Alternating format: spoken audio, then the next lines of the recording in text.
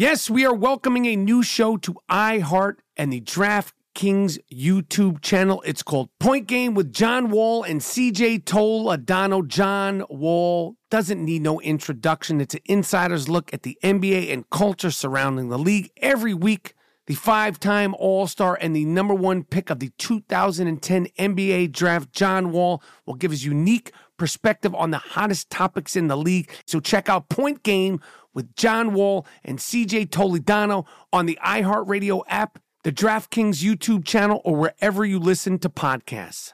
Being a chef means keeping your cool in the kitchen. And with Resi Priority Notify and Global Dining Access through my Amex Platinum card, right this way. It's nice to try someone else's food for a change. That's the powerful backing of American Express. Terms apply. Learn more at americanexpress.com/withAmex. When you have health insurance, it's easy to forget about your out-of-pocket costs. That can be a lot of money, but are your bills accurate? Well, it's estimated that over 50% of medical bills contain errors. HealthLock can help you. HealthLock technology securely connects with your insurance and flags any overbilling, wrong codes, and fraud. You can even have HealthLock work on your behalf to get money back from select past bills. To date, HealthLock has helped its members save over $130 million. So to save, visit HealthLock.com today. That's HealthLock.com today. At Bet365, we don't do ordinary. We believe that every sport should be epic. Every home run, every hit, every inning, every play. From the moments that are legendary to the ones that fly under the radar. Whether it's a walk-off grand slam or a base hit to center field. Whatever the sport, whatever the moment. It's never ordinary at Bet365. 21 plus only. Must be present in Ohio. If you or someone you know has a gambling problem and wants help, call 1-800-GAMBLER. The I Am Rappaport Stereo Podcast. Live. You down with Rappaport? Yes, I am. You down with Rappaport? Yes, I am. You down with Rappaport? Yes, I am. You down with Rappaport? Yes, I am. You better tune in, IamRappaport.com. Cause every single podcast, you know he drops bombs. I seen him on set, a seasoned vet with true talent. Catch him on his way to CrossFit, rocking the New Balance. He asked me to do the track cause he know I rhyme elite. But I'm just waiting for the Robert De Niro line of the week. Breakfast of Champions, hosted bagel, cream cheese, and lox. This is I Am Rappaport, the show never stops. We might catch him out in public, stretching his knees. But if you don't listen to the show, yo, wig up please. Wig up please. This is the I Am Rappaport Podcast. All right, this is the I Am Rappaport Stereo Podcast. Some are calling this the signature series, the interview series. We're live from the Gloom Tomb in Los Angeles, California.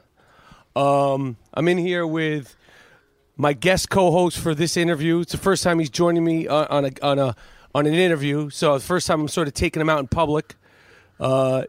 Dean Collins. What's up? Interviewing the iconic, influential, very influential Tom Green today.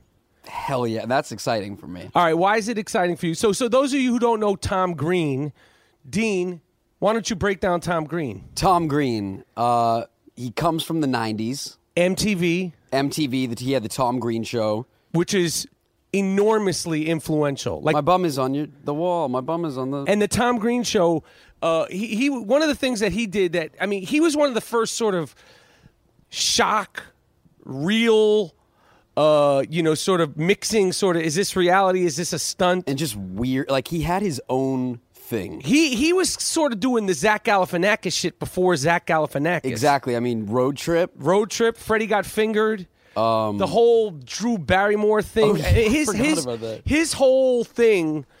I mean, he was doing the damn thing for a long time, and he's been just sort of ahead of a curve with technology. Like, he had a web show way before motherfucker. Now, like, everybody's got a web show. But you were on his web show. I was on his web show in his house, like in 2007. Yeah.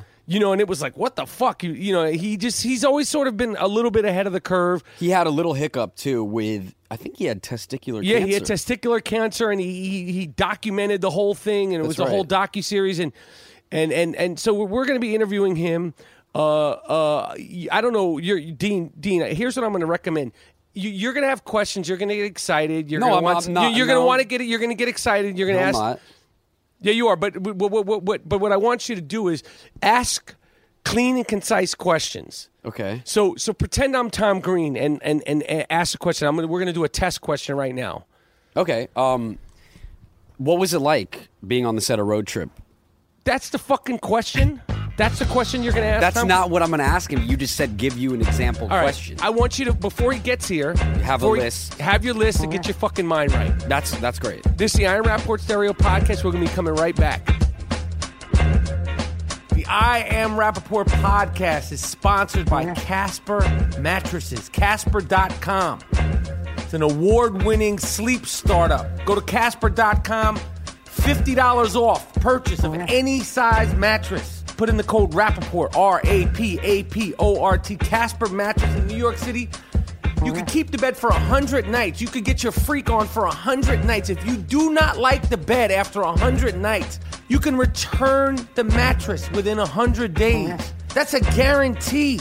The bed will be delivered between 2 to 5 days anywhere in the United States and Canada. Same day delivery in New York City.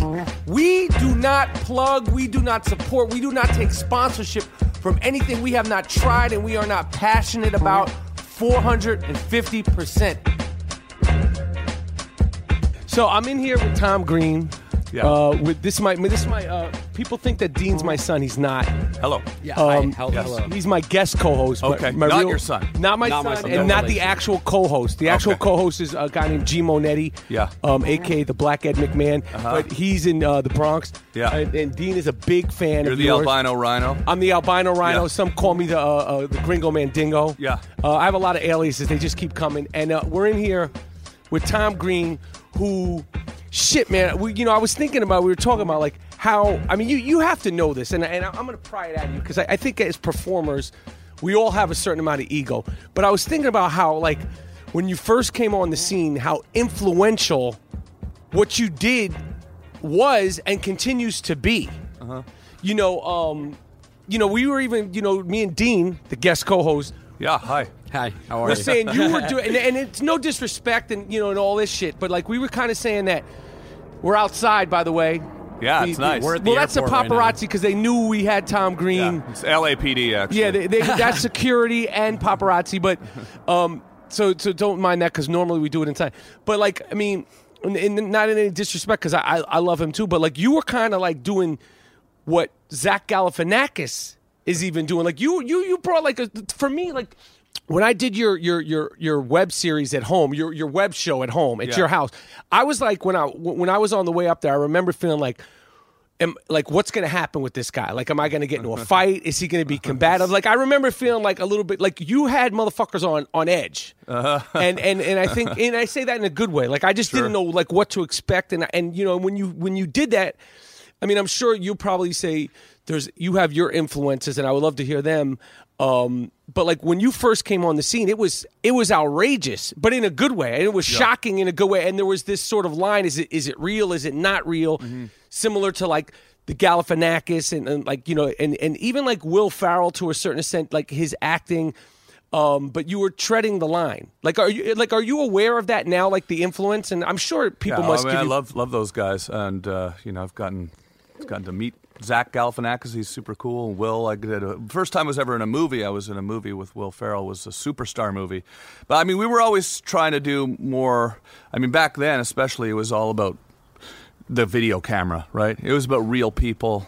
It wasn't so much acting as Will and Zach are, great comedic actors. This was more about pranks and pulling stunts and getting real reactions from real people on the street. Back in those, certainly in those early times, when we started the show on cable TV in Canada. It was originally cable in Canada. Yeah, public access TV in Canada. So I was a skateboarder.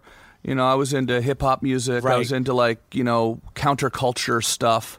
Back then, right? What part of Canada? It was counterculture back then. Now it's mainstream now, I guess. Isn't that But, crazy? Yeah.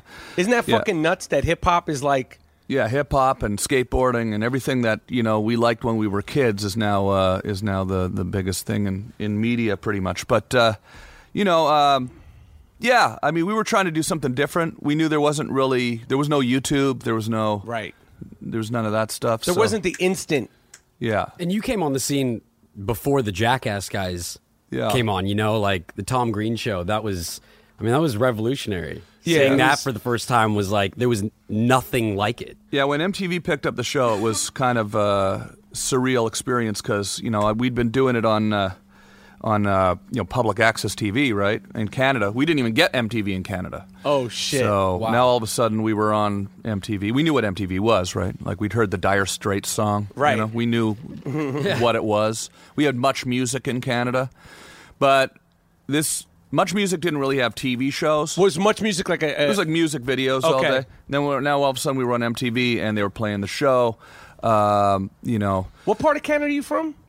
Ottawa, yeah. Ottawa. Means nothing to me except for Canada. It's the capital of Canada. Yeah, I know. And the Ottawa, Did you know that? No, I didn't know Nobody that. knows I didn't that. know that. I didn't know that, Tom. My brother lives in Halifax. Yeah, okay. My brother's a professor. Yeah, nice. At the University of Halifax there. Yeah. And the Ottawa has the Winnipegs. No, the Winnipegs. The Senators. Ottawa Senators. Winnipeg is a city in Manitoba. And they've got the Jets. The Winnipeg Jets, the Montreal Canadiens, the Toronto Montreal Maple Canadiens, Leafs. Toronto Maple Leafs, yeah. Ottawa Senators, yeah. Vancouver Canucks. Yeah. You know a little bit about. Yeah. Edmonton You into hockey? Oilers. Edmonton Oilers, yeah. Wayne Gretzky dynasty back in the 80s, yeah. Right. Mark Messier, Absolutely. Wayne Gretzky. Mark Messier, and Yari Curry, Paul Coffey. Yeah. The dynasty. They were the Chicago Bulls of hockey.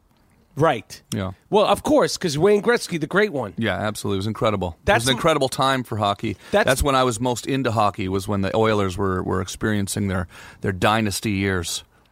I would love to continue the hockey conversation Yeah. with you, but that's as far as my knowledge goes. Yeah. As far as Canadian hockey, I could talk some New York Rangers shit in the 70s, Yeah. but I feel like that would alienate my audience even further. That's okay.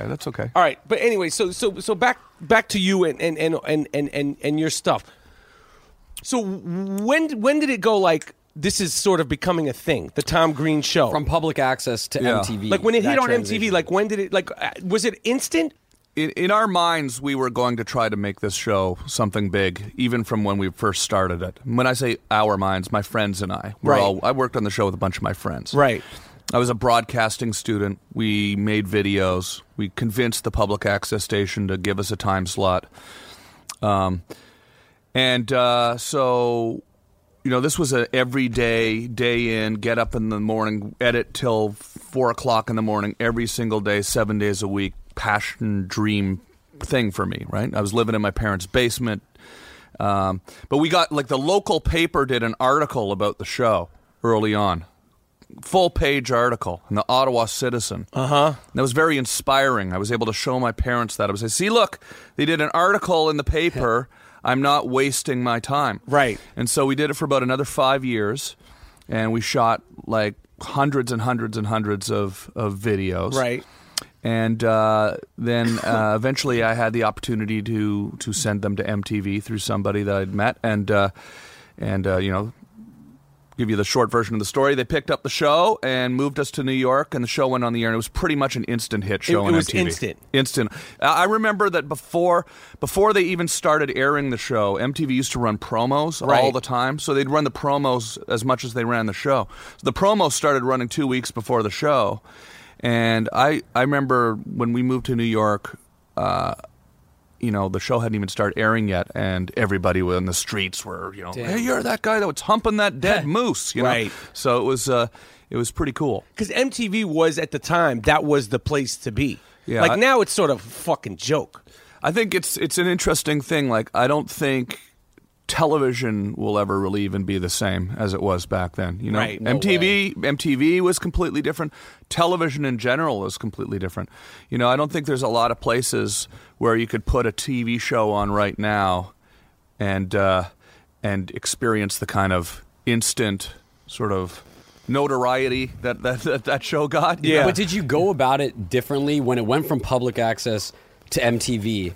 Obviously, it was still your thing, and it was shocking and outrageous and funny. But remember when I said to you, if you're going to ask this fucking guy questions, get to the fucking point, what do you mean? Dean. I'm asking him a question. But it's a fucking paragraph. Get to the fucking what's a question? point. It can't have 3 words and then that's it. But I said beforehand, if you're going to ask him a fucking question. You did say that. Yeah. Okay, but he because he's looking like he's fucking bored to tears. Shit. No, Okay, no. well- No, I'm enjoying this. It's fun watching you guys. No, go ahead. cool. Go ahead. Argue Dean. with each Ask- other. Get the fucking Well, you question just out. took my flow out All now, right, go so- ahead. I can't remember where you were Did you going. go You about sure it? this is not your son? It's not my fucking You're son. sure? I promise it's not. Are you 100% sure? I'm though? 100%. He played my son on a show 10 years ago. and the show got canceled. And he has paid me to be his best friend ever since. I promise you. It's All right, go ahead. Ask the- Anyway, did you go about it differently when it went to MTV at all? like, were there parameters on MTV? There were parameters, but we tried to sort of circumvent those parameters. There was a conflict. There was a period of time where we were being told what we were not supposed to do, and I didn't enjoy that. And I was very passionate about the show and what it was supposed to be. You know, I fought for my ideas. I had some pushback from the network, but they kind of let me fight for my ideas too. They didn't just shut me down. Was it content or like? Because you're not a cursor. You're not like I curse. Yeah. My depths of the English language, they're not long. Yeah. And I lean on the curse. But was it scary? Was it cursing? Like, what were the sort of like the things you were fighting about? It was honestly, it was just. I had written and edited the entire show, pretty much everything. I had a couple of friends that helped me, but I had edited everything. I'd pretty much been the creative director of the show, I guess you'd say, for now 7 or 8 years at this point. We'd been doing it. Now, when we moved to New York, all of a sudden they gave us like 6 writers. And so they brought then they them would into present you. all these ideas to me, and I would, of course, had a right to approve them. But then when I didn't approve ideas, executive would come in from the network and say, no, I really want you to do this idea. And I'd have to say, no, that's not funny to me. I mean, it might be funny to you, but it's not funny to me, and that's not really what the show is. So that was one argument, having to sort of explain why I didn't want to do their ideas that they had paid writers to write. Right. Okay, and I these were writers that these weren't your. This wasn't your crew. These were not just my crew. writers. I had my crew there of one guy who was a friend of mine who came down, but it was mostly their crew. Right. And so I had to kind of explain and I would go in the room with the writers and I would help teach these writers how we shot our bits and how it involved getting reactions from people and how we had to try to incorporate people on the street into the comedy as opposed to it just being a sketch and things like this, right? And they were more familiar with writing scripts and scripted stuff, and we were more, trying to say, no, this is about, candid camera. This is about pranks. This is about interacting with the real world, getting reactions. Then the other thing is they had all our videos that we'd already shot, and then they would re-edit them and take all the funny stuff out. They specifically wanted to take, and when I say they, it was just a couple of executives at MTV. That's all you need. They aren't there anymore, and they were great people. Where are they now? And I'm not sure, but the thing is, I don't really like to. I don't want to badmouth them in any way because at the end of the day, at the end of the day, they're also the same people that picked up the show. Okay. Right? So they didn't have to do that, right? Like they saw the show, they liked it enough to pick it up, and it was a life-changing decision for me that them making that decision to pick it up. So it really changed my life entirely. Okay. And so it was a good thing. But then then everyone likes to get creative and Right. put their ideas in. There was a policy at MTV that they didn't want anybody on the air appearing on camera who was over the age of 35. And so in our show, we would go out in the street and do all these pranks. I'd go out in crutches and fall on the ground and watch people try to help me and stuff. And a lot of the times it was funny when like old people got freaked out, right? And they didn't want them. They went in the videos and they took all the reaction shots of all the old people freaking out. And As if old people didn't exist in the zeitgeist of... Yeah, but it was also like, that was the joke, right? But We're why? confusing Why is old that? people. Because they're fucking executives and, But then They had a Jackass blanket comes about. policy. It's MTV. It's a youth channel. We never have anybody on camera who's over the age of 35. you die at 35. Yeah. After That's 35, you're Unless dead. it's Kurt Loder, you're dead at 30. Everyone else, the rest of the planet is just 35 and under. man. So it took sort of a fair amount of explaining and negotiating and arguing and screaming and yelling Right. and calling managers. I had a manager at this point. I'd call the manager would call them. They'd argue, and then they'd call and argue with me. But eventually they put the clips back in, and people started to kind of see what it was that we were doing. It was really like those early years of the show, the early year of the show that we were on MTV. Was really me kind of like sort of. I guess I was sort of telling them how to do the show. They didn't know how to do this kind of show. I got you. They didn't know how to do a show where you go out in the street with a camera and like goof around. You know, it was the first time we went out to do a sort of a prank on the street. Yeah. What was it? It was. We went to New Jersey. We went to Princeton, New Jersey. It was the first time I ever shot a piece in America with an MTV crew. Up to then, we were just airing our old clips. So we went over to Princeton, New Jersey to film this bit. It was called Camouflage. I wore camouflage clothing, and I was hiding in shrubbery. And when people would walk by, I would jump out of the shrubbery and say, "You can't see me because I'm camouflaged." Right? But that was the bit we decided to do that day. That's what we decided to do with our time that day.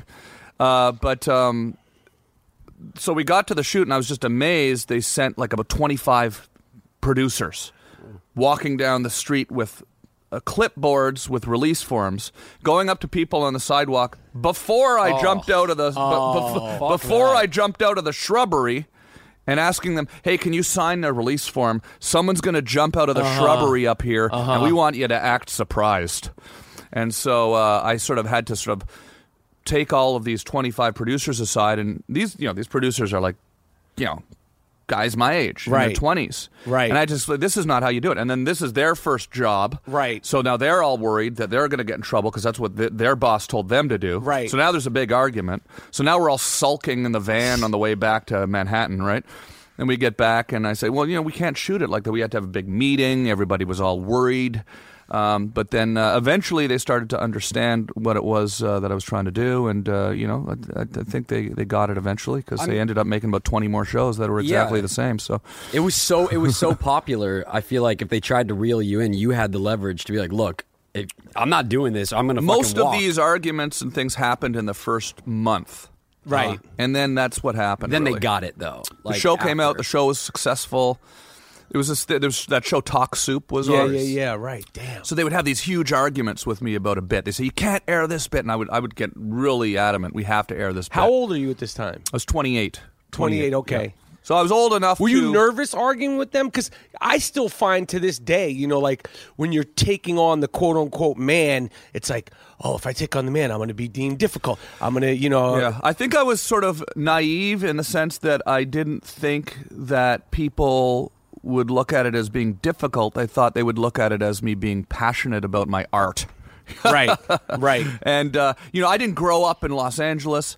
I had never, been in any sort of, movie or TV show. Right. At 28 years old, I was never really in show business in any sense. Right. I had no concept of how it worked. All it was for me was, this is my show that I've made. I've been working on it for 10 years. Mm-hmm. I am very passionate about what it's supposed to be like, and I'm going to make it like this. And I was willing to kind of fight for it.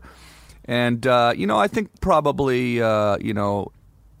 it's tough to say. Like, hindsight's 20/20. If I was to go back, I might not have fought as hard, and then maybe the show wouldn't have been as ridiculous as it was. So I wouldn't take it back. But I think I learned a lot over the last 15 years in LA that you can't just go in and It's too bad that, television's a collaborative thing, right? It's not about, like, giving somebody an opportunity to go out and just do whatever they fucking want, right? Which is what I wanted that show to be, and that's sort of what that show was. And, I mean, that's how it came across. I mean, And I'm not really like that anymore. I mean, I think it's the reason why I do stand up and why I do my podcast is because I don't have anybody telling me what to do, and I can go do what I want. And then if I go do a film or TV show, which I occasionally go do those things still, I'm happy to sit back and take direction and be a team player and all that stuff. It's not really. It's something that's a different thing. But at that period of time in my life, it was about protecting the integrity of this show. There was no other show like it on TV. Right. So what were your influences? I felt like we were kind of trying to create or invent something. Were you aware that you were like? Sorry, because I had two I threw a question at you, but.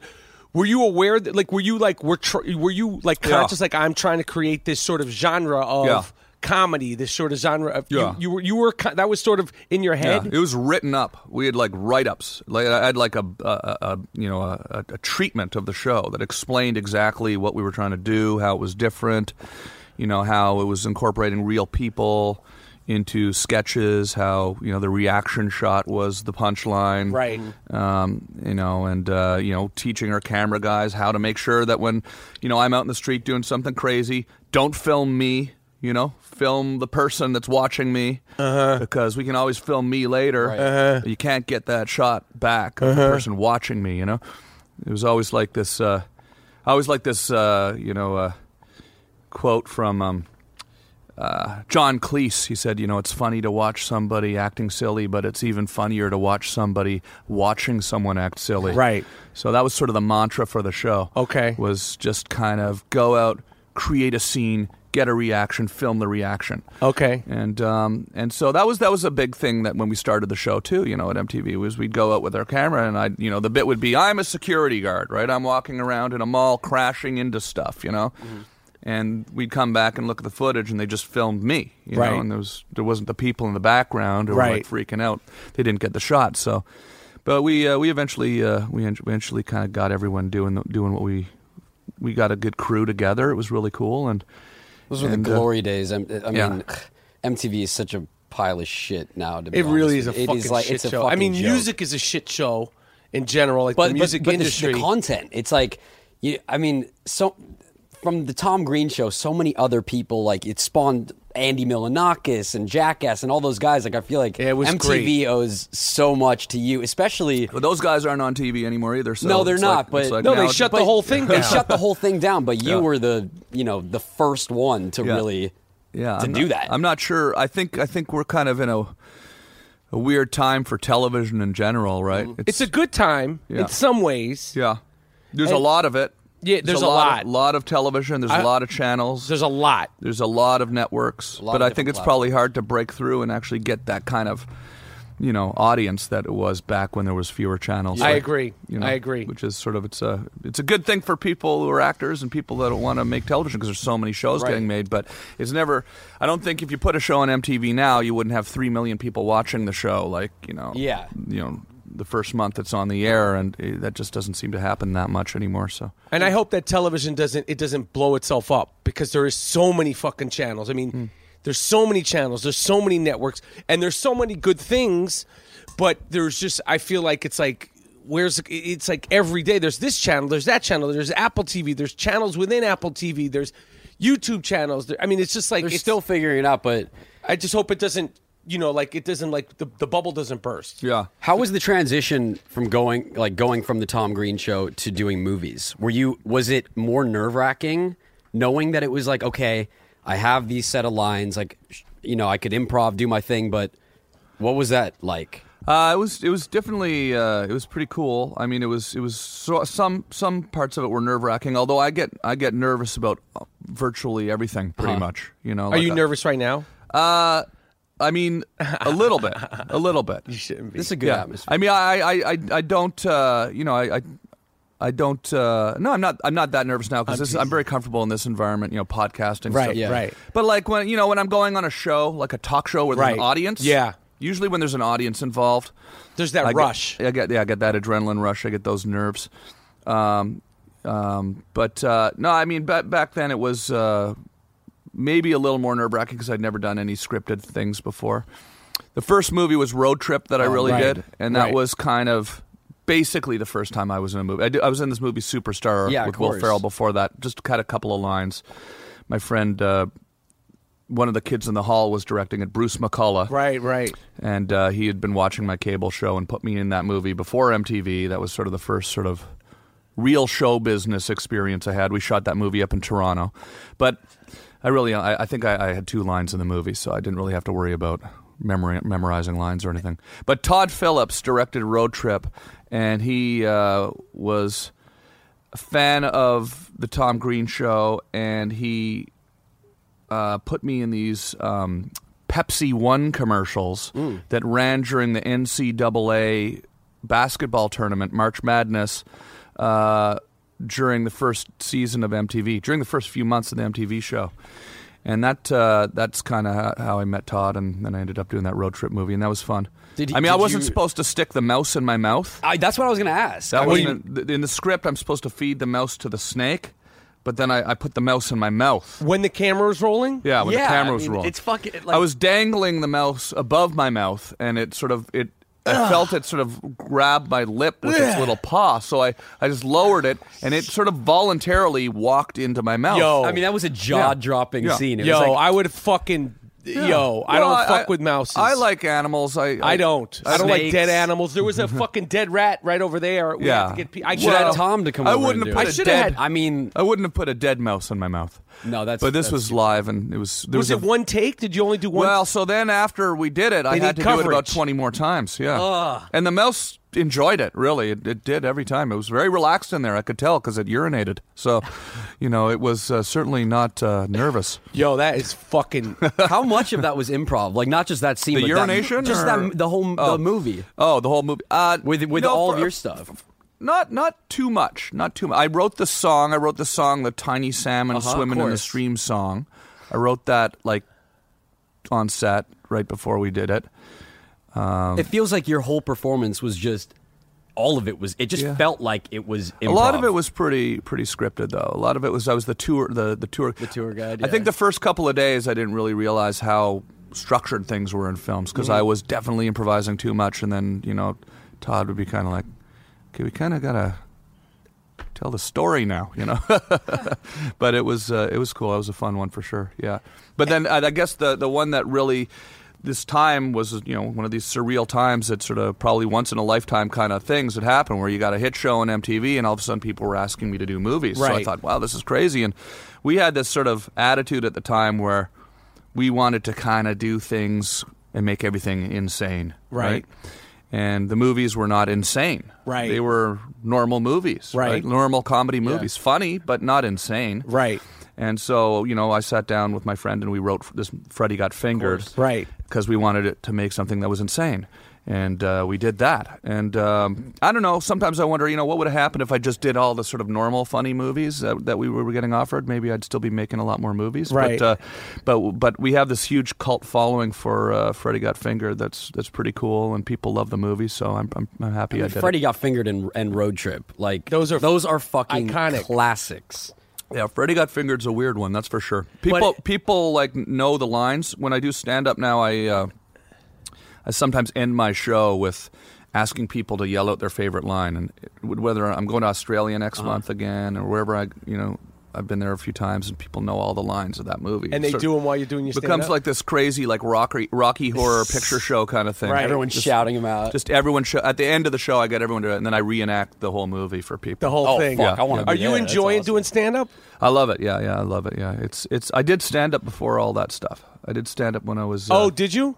I did stand-up when I was like a teenager, before the public access show in Canada, and then started doing it again about 10 years ago, and been basically touring nonstop, and it's was the best decision I've ever made, I think, to go back and start doing that because again. of what? Because I have first of all, I have this great audience all around the country, in Canada and the U.S. and Australia and in England, and I can go do shows and make a living and do what I love to do, and nobody's really telling me what to do. So that's one nice aspect of it. I mean, the main thing though really is it's so cathartic, right? To be able to get up on stage,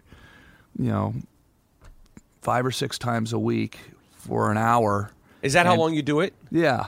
And I just kind of can talk about whatever's pissing me off, and hopefully try to make it funny or make it funny, And I think the older you get, I'm 44 years old now, so there's a lot more stuff that's pissing me off now. Right. I was pretty pissed off before, but now it's just it's nice to be able to get up and just rant about things that you just find ridiculous. What are some of your recent like rants, things that pissed you off, like things that you've been zeroing in on? Well, very recently, like lately, I've been talking a little bit more about my personal life because it's sort of a mess. My personal life is a complete. How sort so? of- well, like I just recently another girlfriend and I just broke up. Before we broke up, I was with this other girl. Thank you. I'll have another drink. Thank you very much. Yeah, fresh water. Good time for a drink. Yeah. So it's talking a bit about relationships, how ridiculous that gets, how I was going out with this girl. She would like throw a glass of red wine in my face in Over what? public.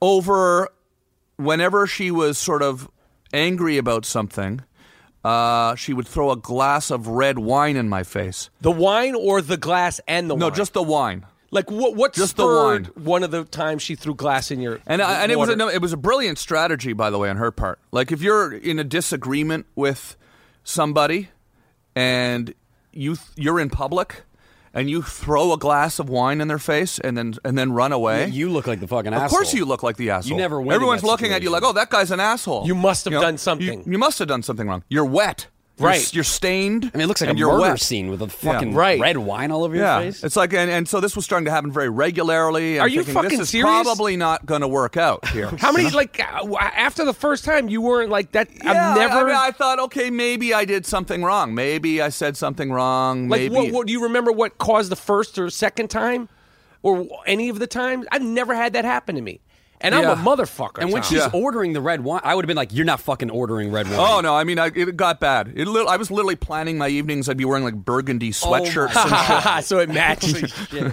I So you couldn't tell the difference. fucked up. I was, so I talk about that. I talk a lot about technology in my stand-up. I talk a lot about, I've been talking about this for a few years now and expanding on it, just about how we're all addicted to our Facebook pages and our cell phones and our texting. He is the fucking and we can't worst. stop texting. And we're always on Twitter, and and you go out with people now, and everybody's on. I was at El Compadre a few weeks ago, and I was sitting there with my friend. And I looked around the room. There's maybe 15 other people it was at lunchtime. There's maybe, the restaurant was half full. There was maybe 15, 20 people there. Every single person in the entire restaurant was texting. It's horrible. And looking at their phone. It was silent. Nobody was talking. We were in a nice restaurant. Right. Nobody was talking. Everyone was just sitting there like robots on their phone. And that really annoys me. I being 44 years old, you don't probably remember what the world was like before cell phones, I right? actually do. You I probably was you right- fucking I- don't. Yes, You're I do. 25. Right, I'm 25. Yeah, you're 25. You About to be claim to 26. know what the world was You know like. nothing. Before. Listen, I got a cell phone in ninth grade. Yeah. And it was a fucking We're in ninth grade. antenna. What year was this? Exactly. So that's exactly what I'm. That's exactly What year my was point. 2002? But honestly, that is 2002. exactly my point. In ninth Yeah. grade, you had a cell phone. I didn't get a cell phone until I was 28. Okay, I But went now all it's the like way- fucking 7 I years went old. all the way through high school without a true. cell Me phone. too. You would walk to school. You'd be alone. Nobody could get a hold of you. Right. It was more You'd relaxed. be in your thoughts, your In fears, your thoughts. your perversions, Yeah. everything. It was a relaxed world. You had freedom. You had freedom to go It's and horrible. do things. Now everybody always can talk to you. Whenever so you're anywhere, at instantaneous. any moment, some bad news could come in. Ugh. You're always on edge. You always know that at any moment, this thing in your pocket could deliver some bad news. Or you might have a great stroke of brilliance that you have to tweet out. Yeah, Because or- I have strokes of brilliance. That's the Like, thing. I mean, it's like, Yeah. I got to get them out. Exactly. Before, you'd just think about it, Mm-hmm. you'd know it was great, and then you'd forget about it. And you would Yeah. never tweet it out. Yeah, it's And it was fucked up. nice. And it was magical. So you that annoys you, but how often are you on your phone? Oh, a lot. But I'm aware of it now, and are. I make an effort to. Do you leave it at home and then you go to lunch and you see it? Then it's like a whole other world. I don't leave it at home, but I turn it off a lot. All right, that's good. I don't check it a lot. I'm always very conscious of when I'm with people not to check my phone. Unlike most people, I like that. Michael. Yeah. Most Fucking people, take when I'm notes. with people, they're always on their phone, and I actually feel sometimes like it's disrespectful. When you're out with people to start. It's like, hey, I thought we were having our time No, together. it's I bad. thought we were Disrespectful. hanging out together. It's Who are you bad. talking to now? Who are you talking to now? Why are you talking to somebody? I took time out of my day to hang out with you, Exactly. and now you're talking to everybody else? And then you got to repeat yourself. They didn't hear it. Yeah. fucking- No, and it's like I'm not saying bad. it. I'm fucked up about it too. I'm all cracked out on my shit. Yeah. It's like an epidemic. Yeah. It's fucking. It's bad. And I have a lot of sort of scenarios that I paint in my stand-up about relationships and how like Instagram and Facebook is just annoying when you're in a relationship, and I'll sort of dissect people's relationships and married couples in the front row of my show. Do a lot of crowd work with people. Oh, and do stuff. you? Oh, that's cool. Yeah, it's fun. That's cool, man. It's really fun. I want people to leave the show thinking like, okay, we laughed a lot, we had a good time, everything he said was funny and true, but also maybe think, you know what, I'm actually gonna turn my fucking phone off once in a while. Right. I'm gonna go take a walk with my phone off. I like that. You know? Are you going to be performing in LA anytime soon? I will be, yeah, but I'm on the road the next couple months. You're going to Australia? Going to Australia in March. For how long? For 3 weeks. So all over Australia. All over Australia. I'll do a couple comedy festivals in Melbourne. And Are the broads? Are the broads? I've never been to Australia, but I've heard the women are beautiful and just sort of open. Oh yeah, sure. Is that real? Yeah, it's like Canada with palm trees. Canada's like that too. Oh yeah, absolutely. But are you going to be like? Is it every Shit, I day? didn't know that. A show every day, or do you get some downtime to like chill out? And pretty have much fun? a show every day. Yeah, All right. I got a couple days off here and there. There's travel days because I got to go to different cities. Right. But it's just one show a day, so it's nice. You get the whole day off to hang out, then you go do a show, and I play these nice theaters in Melbourne and Sydney where there's these big comedy festivals there. So I'll go do 6 nights in a row at a comedy festival in Melbourne. That's cool. It's this really nice theater. And called like how Athens. many seats are like these theaters? They're about 1,000 seats, 800 seats. That's nice. Yeah. Is there a Sydney- specific place where it just doesn't translate to people? Like, have you experienced that where you're like, "Fuck, this is just it's Good not question, working Dean. here." That's a good question. Sometimes, no. The answer is no, but which was a surprise to me because I was sort of the first time I went there. I thought, geez, I hope they, understand my accent or know what Yeah, I'm talking about. But you'll notice the first night when you're there doing your first show that there'll be certain jokes that just will fall flat, and then you realize, they have no cultural reference towards what Sears is. Okay. They don't know what the Sears catalog is. Or if you refer to like whiteout. They go, you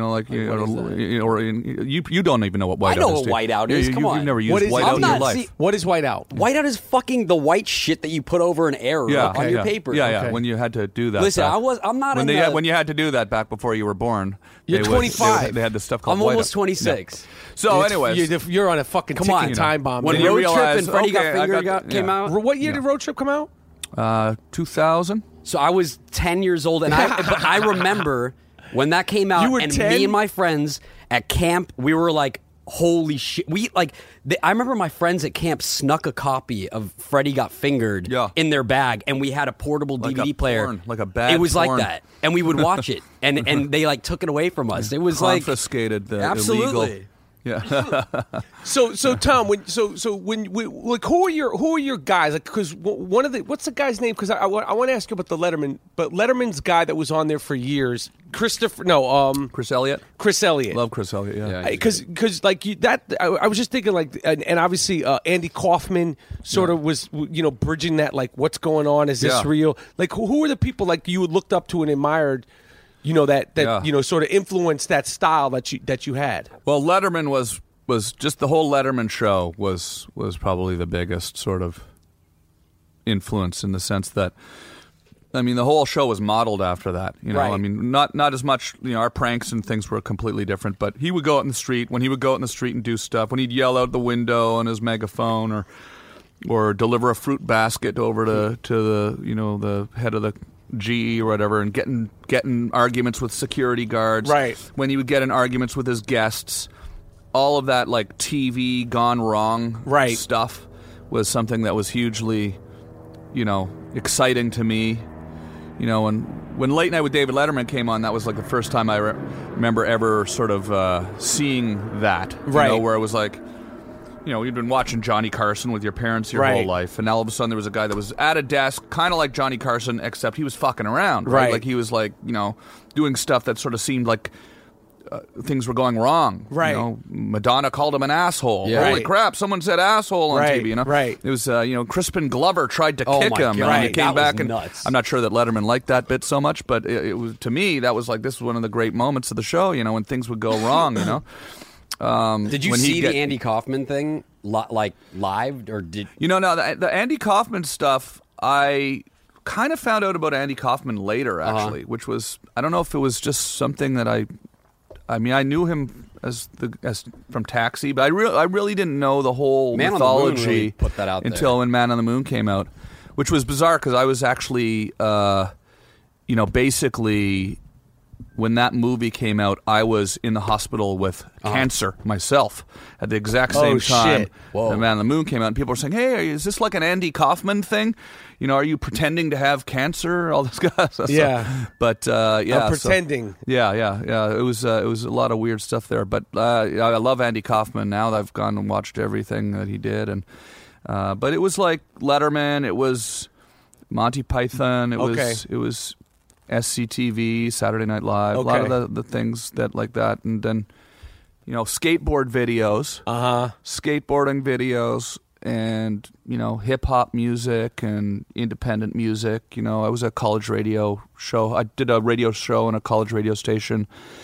When I was a teenager. Were you playing hip hop? Playing hip hop, yeah. Did you see? There's a documentary. I saw your movie. I love your movie. Oh, yeah. No, not Yeah. mine. I love your movie. Yeah, Thank you. I wasn't talking Tribe about Called this Quest guy's. movie. No. Let's talk about. We've talked about before though. Yeah, I know. I love your movie, Tribe Called But Quest I wasn't movie. talking Amazing. about that. There's a Beats, dope- rhymes, and life. Right? Thank you. But did you? There's a doc that you should check out. My favorite album of all time, Low End Theory. It's a Hell good yeah. fucking album. Yeah. Stretch and Bobbito, music that changed lives. About the Stretch Armstrong, Bobbito Garcia show that they did out of Columbia University. You should peep it. You're gonna okay. fucking love it. Okay, cool. And because their show was sort of on the cusp of everything that was going on in New York, and it was, sort of a younger version of what they not younger. It was just another version of what stuff that was going on in New York, and it was a breakthrough radio show. But they did it out of Columbia. You're gonna. Oh, that's it gave cool. me goosebumps watching it. Like it brought back all the memories. We that, were like really, really into rap music. How are you getting it up there? And see, the thing is, we were goofy Canadian kids, right? And with our Canadian accents and our zero street credibility, right? But we loved the music, and there was an indie record store up there that we go to and get vinyl and cassettes, and we'd get like the old, it really to me it was I mean, the first time I heard a rap song was Sugar Hill Gang, Rapper's Delight. I remember just I had it on a cassette. I had it on a compilation cassette and just listened to that over and over. The Sugar Hill Gang compilation? It was just like a top 40 compilation, but that one song was on it. Of course. And it was the first time I'd ever heard anything like it. And I just listened to that song for a year, but they weren't playing that on the radio in Canada. There was none of that stuff. It wasn't until maybe really the first year of high school that there was other kids listening to Run DMC, Beastie Boys, right? It was really that's when Public Enemy was when we knew, okay, this is really this is really like something different now. When I started listening to Public Enemy, because Run DMC was still playing on the radio, right? That was mainstream at that point, right? But, Walk This Way was mainstream, but that was huge. But then nobody knew what nobody in my high school knew what Public Enemy was. They weren't listening to Public Enemy. They weren't listening to Boogie Down Productions or Gangstar. Right. Right. And we sort of discovered this world and just really kind of got into it. I started making music. I started making beats. I got into like samplers. And, did you really? Yeah, I got like Akai samplers and drum machines and keyboards and all this stuff, and really kind of got into trying to make music, and basically made this started making music. And when I was 16 years old, we met this guy in Ottawa who was American guy from Atlanta. He had his brother Boogie. Okay. In New York. Was it Boogie or Boogie? Because you said Boogie Down Productions, and I think it's just your accent. Was it Boogie? Boogie. So I say Boogie, you say... I say it wrong. I say Canadian. Yeah. No, I know. I meant that. Boogie. There you go. I meant Boogie. There you go. Not Boogie. No disrespect, because I even say Booger. A booger, not booger. But that sounds even it's just a Canadian thing. I got it. I have no problem. Pasta, taco. We got Clamato in Canada. We make Caesars. You make Bloody Marys with tomato juice. Right. There's so many differences. So Boogie from Atlanta. Yeah. So he had a recording studio in New York, and when I was 16, he brought us to New York to record a demo. So we got to New York, and we stayed at his place for like 5 weeks. Oh shit! And recorded. And, sometimes he'd leave for days at a time. We'd just be at his house, like hanging out in New York City. 16 years old. I can't believe our parents let us go, but they let us go down there and do this. And he had a cousin who lived in Brooklyn and in Brownsville. Oh, shit. And we went to Brownsville and we shot a music video. Get the fuck out of here. When I was 16 years old. Are you fucking serious? Yeah. And I remember that it was... Because Brownsville... That's where Moody's from, right? That's where I grew up. My best friend, Brownsville, I have a, tough part of the it doesn't New get York. tougher. And it was... I remember that it was we were like these, goofy, white Canadian kids from Ottawa. They must have been like, what the fuck? And we rolled into Brownsville and we took out some speakers and we set up our speakers and we just started rapping the song. Shit. And everyone crowded around, came out of all the projects came out and started hanging with us and dancing. Everyone was dancing. It was totally amazing video, which I have on a VHS tape somewhere. I want to see you that. need to release that shit. It's not on YouTube or anything. And I have to go find it. We got to put that shit out. Yeah. We got to premiere it here. Somehow we need like a visual element. I need somehow I got to, It exists. It does exist in a cardboard box somewhere in a storage space over in Burbank somewhere. So you could have taken. So why didn't you take the music path? Like, were you serious enough to be like, I want to do music? So we got a record deal in 1990 in Canada, and this is straight hip hop. It was, it was us trying to be like, we were trying to do our version of the Beastie Boys. Right. We just weren't, as good as the Beastie Boys, right? But we wanted to be, though. We had the desire to be as good as the Beastie Boys, I like making the beats, but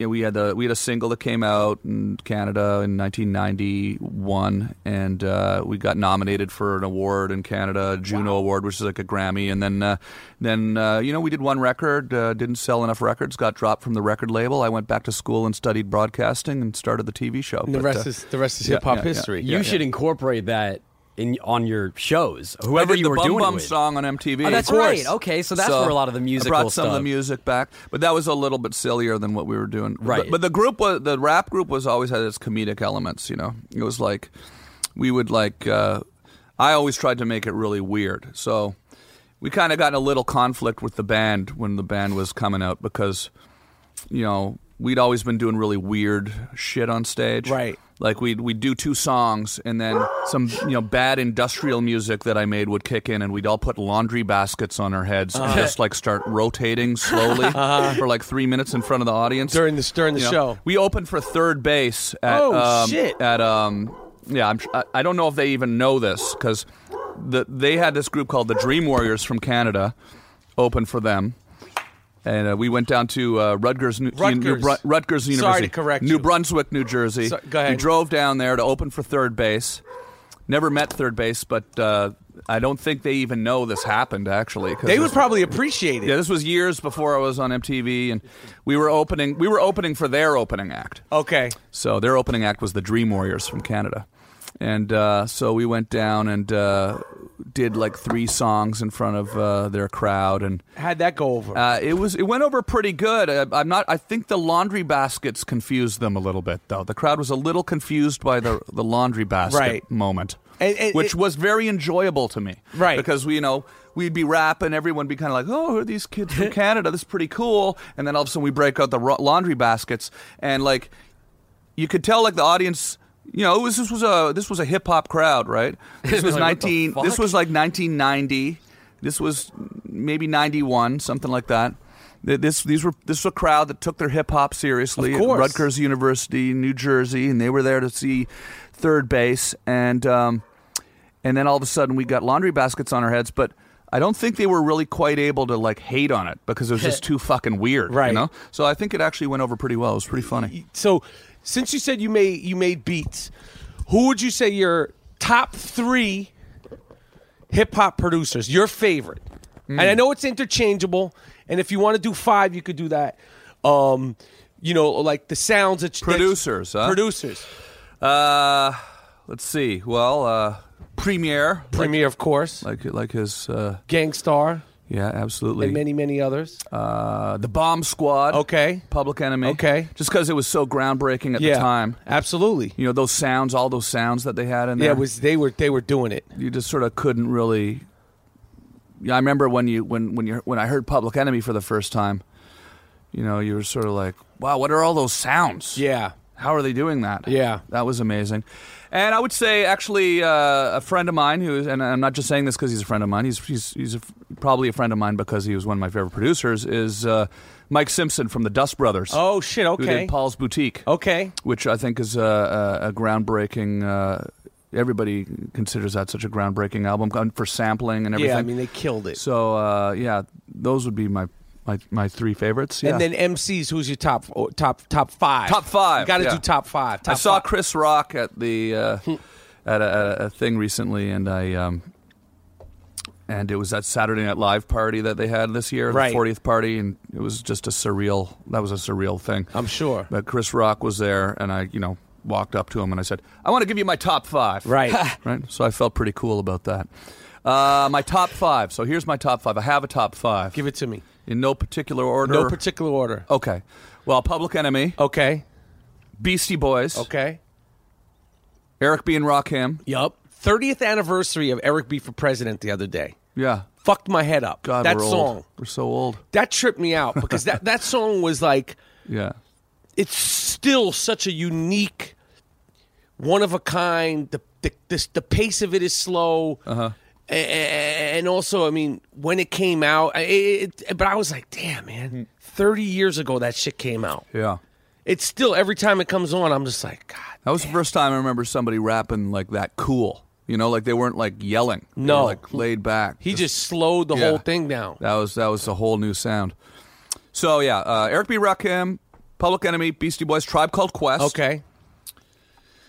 And, yeah, this is the hard part because you want to pick the right one. It's interchangeable. You know, you could be on the drive home. You could say, it could be a different five. Yeah. I'm not going to judge you. So I was never into as much, like I know a lot of people would say Tupac. I was never really into the West Coast style as much, even though I like Tupac.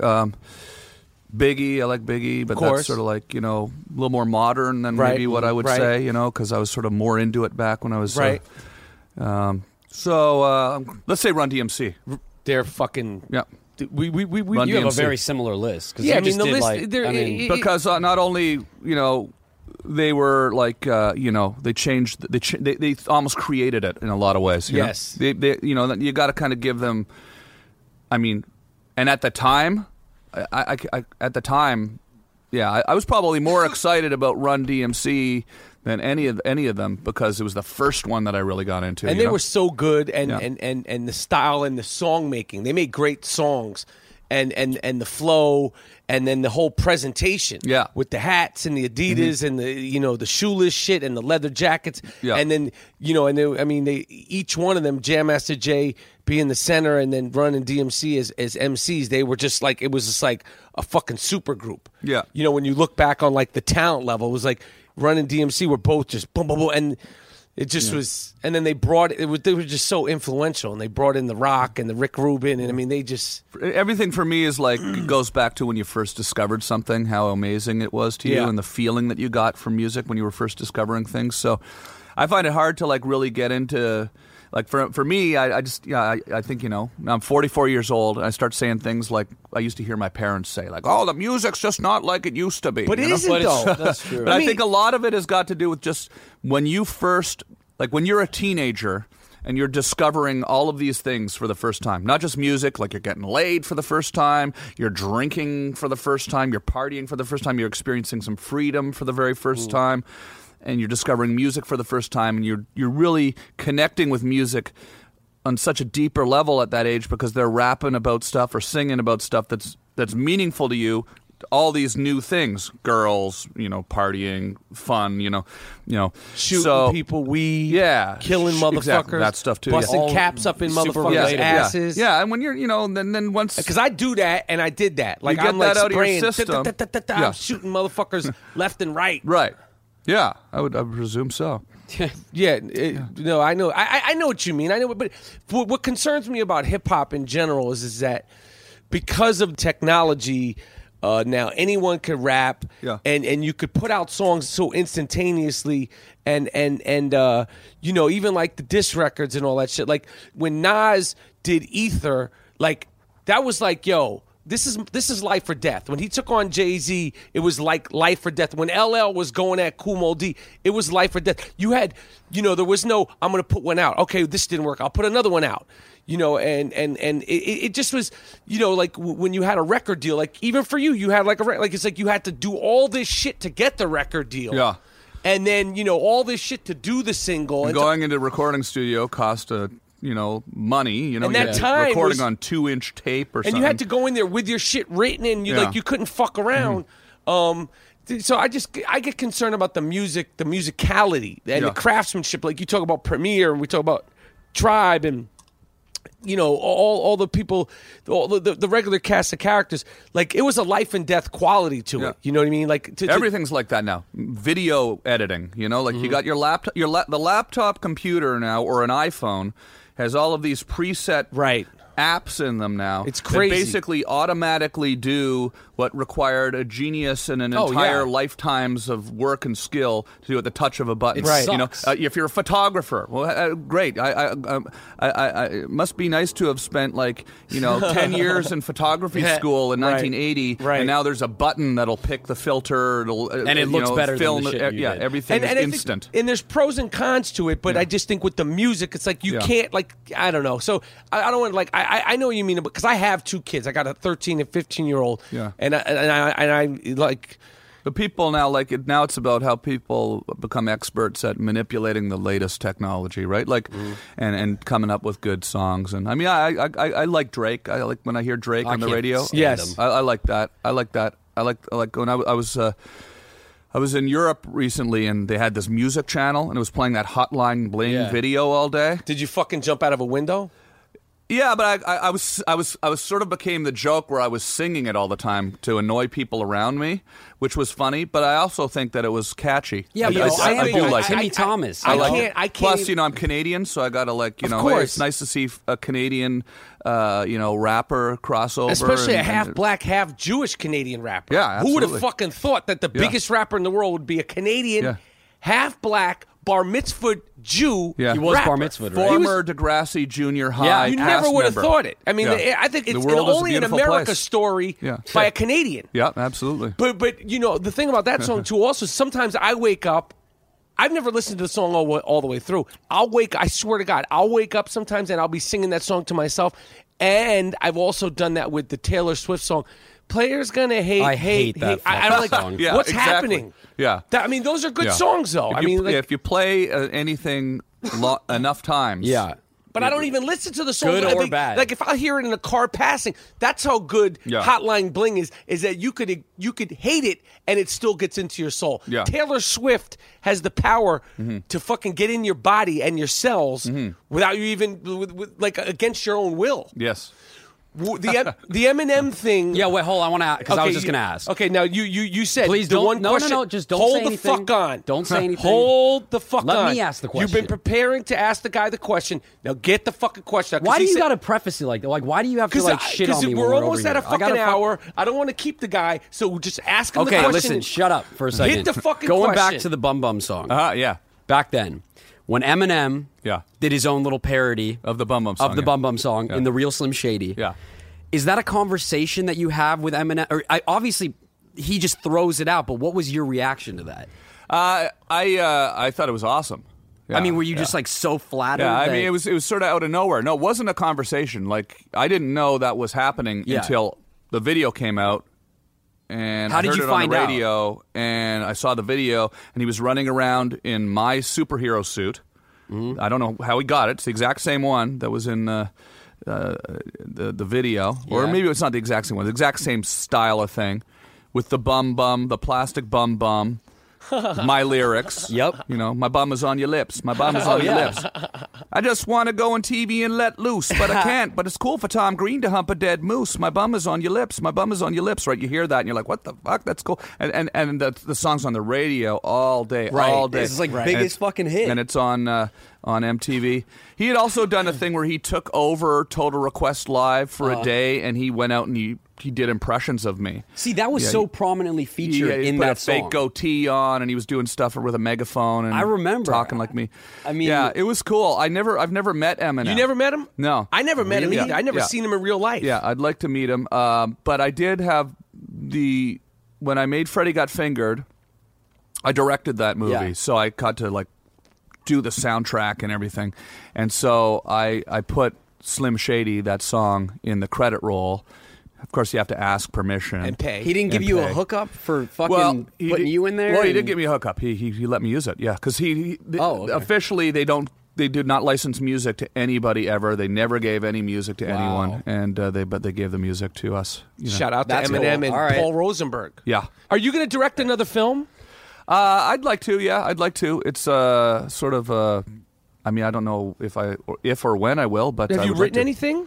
I'm thinking I'm going to write a new movie soon. I have a few ideas. I just I'm sort of I get very I spread myself in all direct. I'm touring doing stand up. I'm always writing new stand up. That's sort of the main thing. I'm actually going to start recording some goofy music again to incorporate into my stand up show. Oh, okay. And then if I get a spare moment, I do kind of want to write another script, but I'm just got to find the time to do it. So.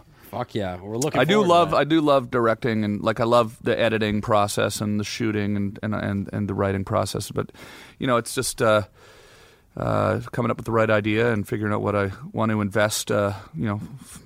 However many years of my Right. life into getting it made. It's grueling. Yeah.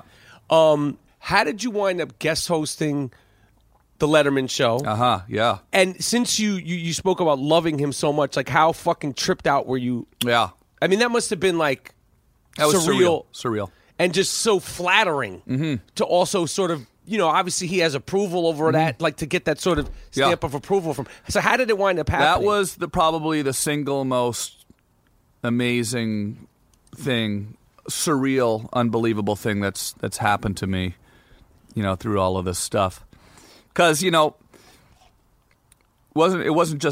was unexpected because he didn't even have people guest host. Right. Then all of a sudden, I heard he was having some guest hosts, and then he stopped and he didn't do it. And then out of nowhere, like a year after he'd had some guest hosts, I was in Los Angeles. I just got a call from someone I work with who called and said, "Are you sitting down?" I thought somebody had died. I was like, "Okay, what's going on?" "You're hosting Letterman tomorrow. Drive to the airport right now. You've got a flight in 3 hours." So Holy shit! So I drove to the airport. I had to write my monologue. On the plane, I had some friends of mine who were funny people who threw a few jokes at me, and literally less than 24 hours later, I was walking out on stage at the Ed Sullivan Theater. Holy shit! And I didn't see Letterman that day, but he was actually there that day. It was on a Thursday where he did 2 shows, so he wasn't even sick. I don't even know why I got to do it, but I got a Letterman jacket. Oh man! So I got the Late Show jacket. Who were and your guests? It was Scott Stevens from the New Jersey Devils. Okay. That's It always was- a great guest. You always Yeah. want to, like, when you're doing that's the dream. I want to host Letterman. Yeah. And then, but you're a hockey guy, though, right? They had just beat the Ottawa Senators. Okay. And so I had this bit that I prepared with him where I pulled out an Ottawa Senators jersey, a New Jersey Devils jersey, gave it to him right there, and then I said, "I want to show you how Canadians play hockey." And we go out into the performance area over by the band. And I throw the puck down on the ground. I go, "Try to take this puck away from me." And then I do a bunch of stick handling, and then he just body checks me and knocks me across the room. So that was pretty cool.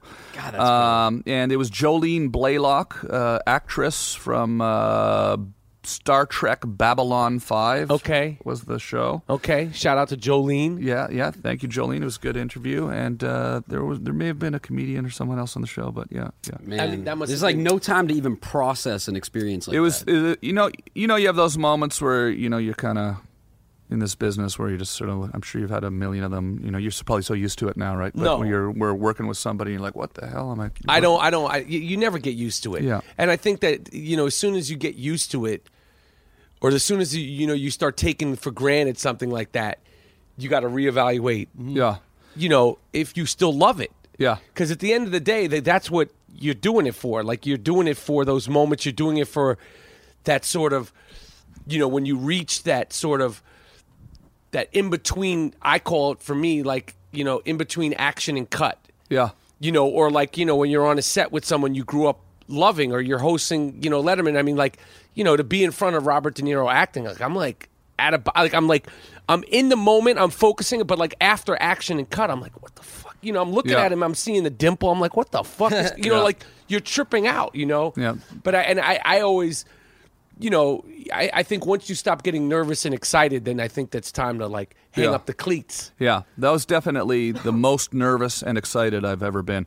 Other than maybe the first time I was a guest on Letterman, which was I was also very nervous, probably more nervous and excited that time because he was actually there. I remember that time, that was only about a month after I'd been on MTV, and that was the first show I ever did in America was Letterman. The first talk show? Talk show I'd ever been on, first any sort of interview of any sort. Shit. He like saw the show and just for whatever reason just like responded to it right away. And I remember standing there backstage, and he was standing out there at his desk, and he looked over at the side of the stage, and I just was like, hey, I waved at him. I waved at him. He waved back at me. I thought, oh my God, I've made it now. I can go back to Ottawa and move out to the woods and quit at this point. Letterman just waved at me. Hadn't even done the interview yet. But then, a couple of years later, I got to guest host it, and I remember sitting backstage there, getting ready to go out, and they play the intro, and they play the theme song, and Paul Schaefer was there that night, and he was playing the theme song. From the Ed Sullivan Theater, it's The Late Show. Tonight's guest host, Tom Green. And I'm just sitting there going, what the fuck's going on? Biff is there. Right. Who is like actually the stage manager. Right. He's got the headset on. He's not doing a bit that day. Right. He's just there being the stage manager, right. And I'm going, is this for real? I can't believe that. There's Biff. He's actually the stage manager. This is amazing. So that's fucking crazy, man. Yeah. That's crazy. And then specifically, because I want to let you go because we've been rocking for a minute.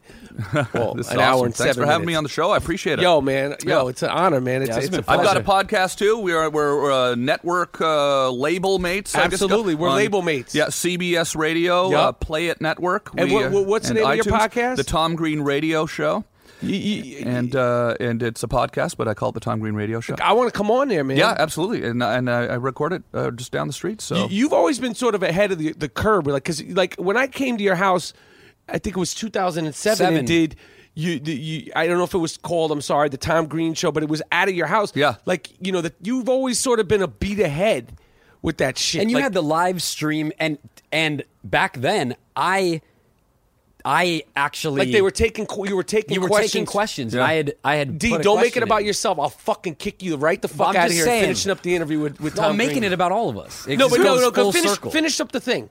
No, finish I'm just saying. I submitted a question, and you when answered I came up to your house. Yeah, and I think it was about road trip. And you thought that was important enough to bring up now an hour. I recorded it in minute 9, like on my phone of you answering the question. You really are his son, aren't you? No, he's I'm really not. not. There's this no is a prank. You were his son. No, not at all. We're a fucking prank. No, he's not. No, I'm not. Thank God. I don't care about the details of the relationship. Okay. But the one thing I have to ask you about, when you were doing Saturday Night Live during the fucking hysteria of Tom Green and then the Drew Barrymore stuff, and then we're going to get married on TV. We're not going to get married on TV. Can you reveal what was the real deal? Have you ever, was that really going to happen? Was it not going to happen? No, we were never going to get married on TV, No, we were never going to get married on TV. But we thought it would be funny to tell people that we were going to get married on TV and then have her leave me at the altar at the end. That was my idea. It was my idea. And then the reaction to that and the sort of shitstorm that whole thing. Well, I think that was a surprise to me that people take things far too seriously. I don't have a lot of regrets in life, but one regret I have was.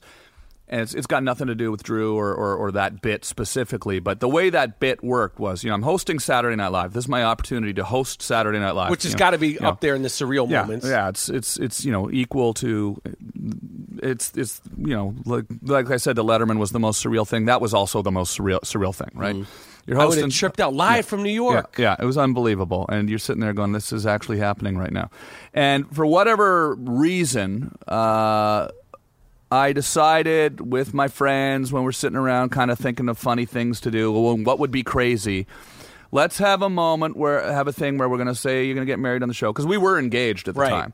Let's get married and on the show, but then at the end she'll stand me up at the altar, and then when she stands me up at the altar, I'll freak out, go into one of my sort of screaming, hysterical sort of things that I would do back then, which this sort of, I don't know what that character was, but I don't really do that anymore, where I'd like sort of flip out, and then the entire cast of the show would uncomfortably walk away, and then I would be alone on the stage.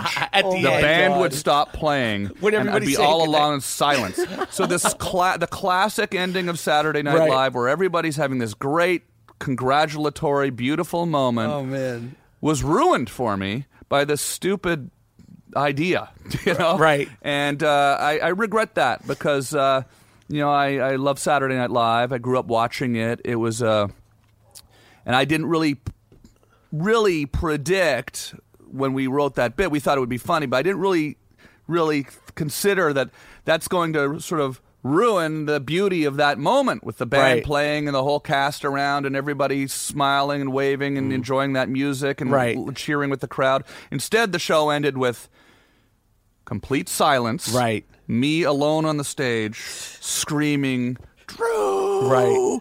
And then they yelled, "Cut." It was silence.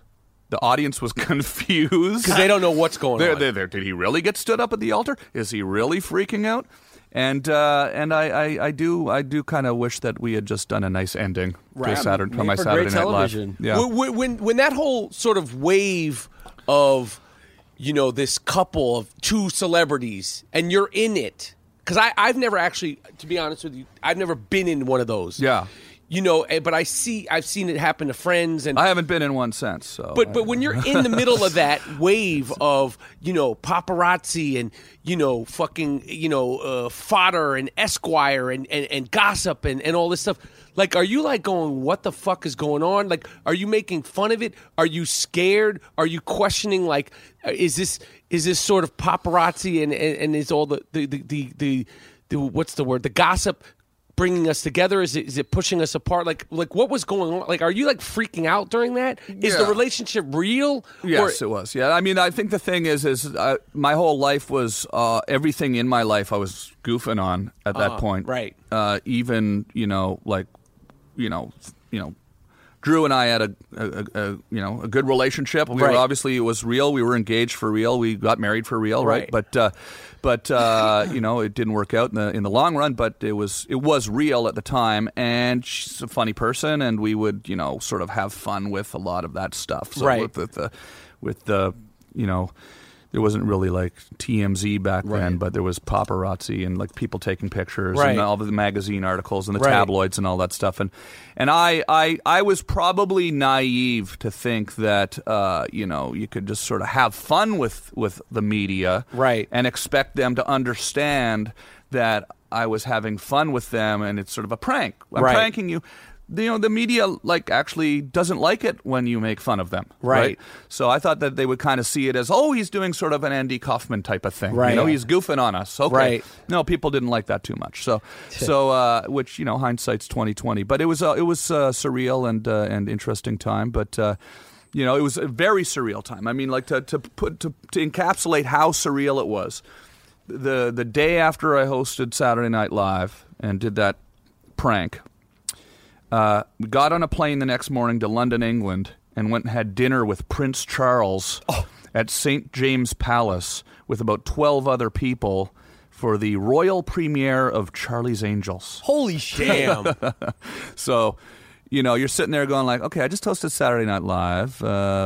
People are confused about me bailing on the marriage thing on the show. Now I'm eating dinner with Prince Charles at a table with 12 other people in St. James Palace. That's crazy. Now I'm sitting in a theater watching Charlie's Angels with Prince Charles. I'd play this character called the Chad in it, right? So That's how I met Drew. When she. This is the first Charlie's Angels. The first Charlie's Angels. I got a good story. Good. When I was on MTV, they cast me to be the Chad, right? Right. So that's how I met her. We started dating. Now I'm in London, having dinner with Prince Charles, watching the movie with Prince Charles. I have my line, like I come out, I go, the Chad's great. I do something, I fall off the boat into the water, right? And then Prince Charles leans over across, and taps me. Hey, did you really fall off the boat? Were you really falling off the boat? I'm sitting there going, what the fuck is going on here, what's man? happening? Holy shit. Not to top your Charlie's Angels story, and I didn't think about this. Yeah. I saw Charlie's Angels, the first Charlie's Angels, before it came out in theaters at Michael Jackson's house. Oh, wow. Nice. And I'll give you the short version, but I was with Damon Dash, who started Rockefeller Records with Jay-Z. Yeah, I've interviewed Damon before. I've met Damon a few times. Yeah, and I grew up with Damon. We've known each other since we were kids. But so Damon and Kadada Jones and a handful of Rockefeller people and this one and that one. Jay wasn't there. Damon was like, yo, you want to go to Michael Jackson's house? And I was like, fuck yeah. And he was like, come meet me in so-and-so. In a few hours, we're going to go to Michael Jackson's house. So the short version is, we get to Michael Jackson's house. This is before all the craziness. This is when he's alive and kicking. Yeah. It was, some of the craziness had happened, like the child stuff and all that stuff. So when we get there, we saw the tree that he had done the interview where he said he likes to climb trees. This was out at Neverland Ranch. This was at Neverland Ranch. And, they're before, we get there 11, they're like, you could order whatever you want. And this is a bunch of New York hip hop dudes who are like, yo, I want to try to see if that's true. So some dudes are like, yo, let me get escargot. Some dudes are like, let me get clams with linguine. And all the shit comes for lunch. We're driving. We're having the whole fucking day at Michael Jackson's ranch. And then we go into the movie theater later on when the lights, the night started falling. We go into the movie theater and we were in the movie theater where there was beds and shit. Oh, God. Yeah. Where the sleepovers and all that stuff.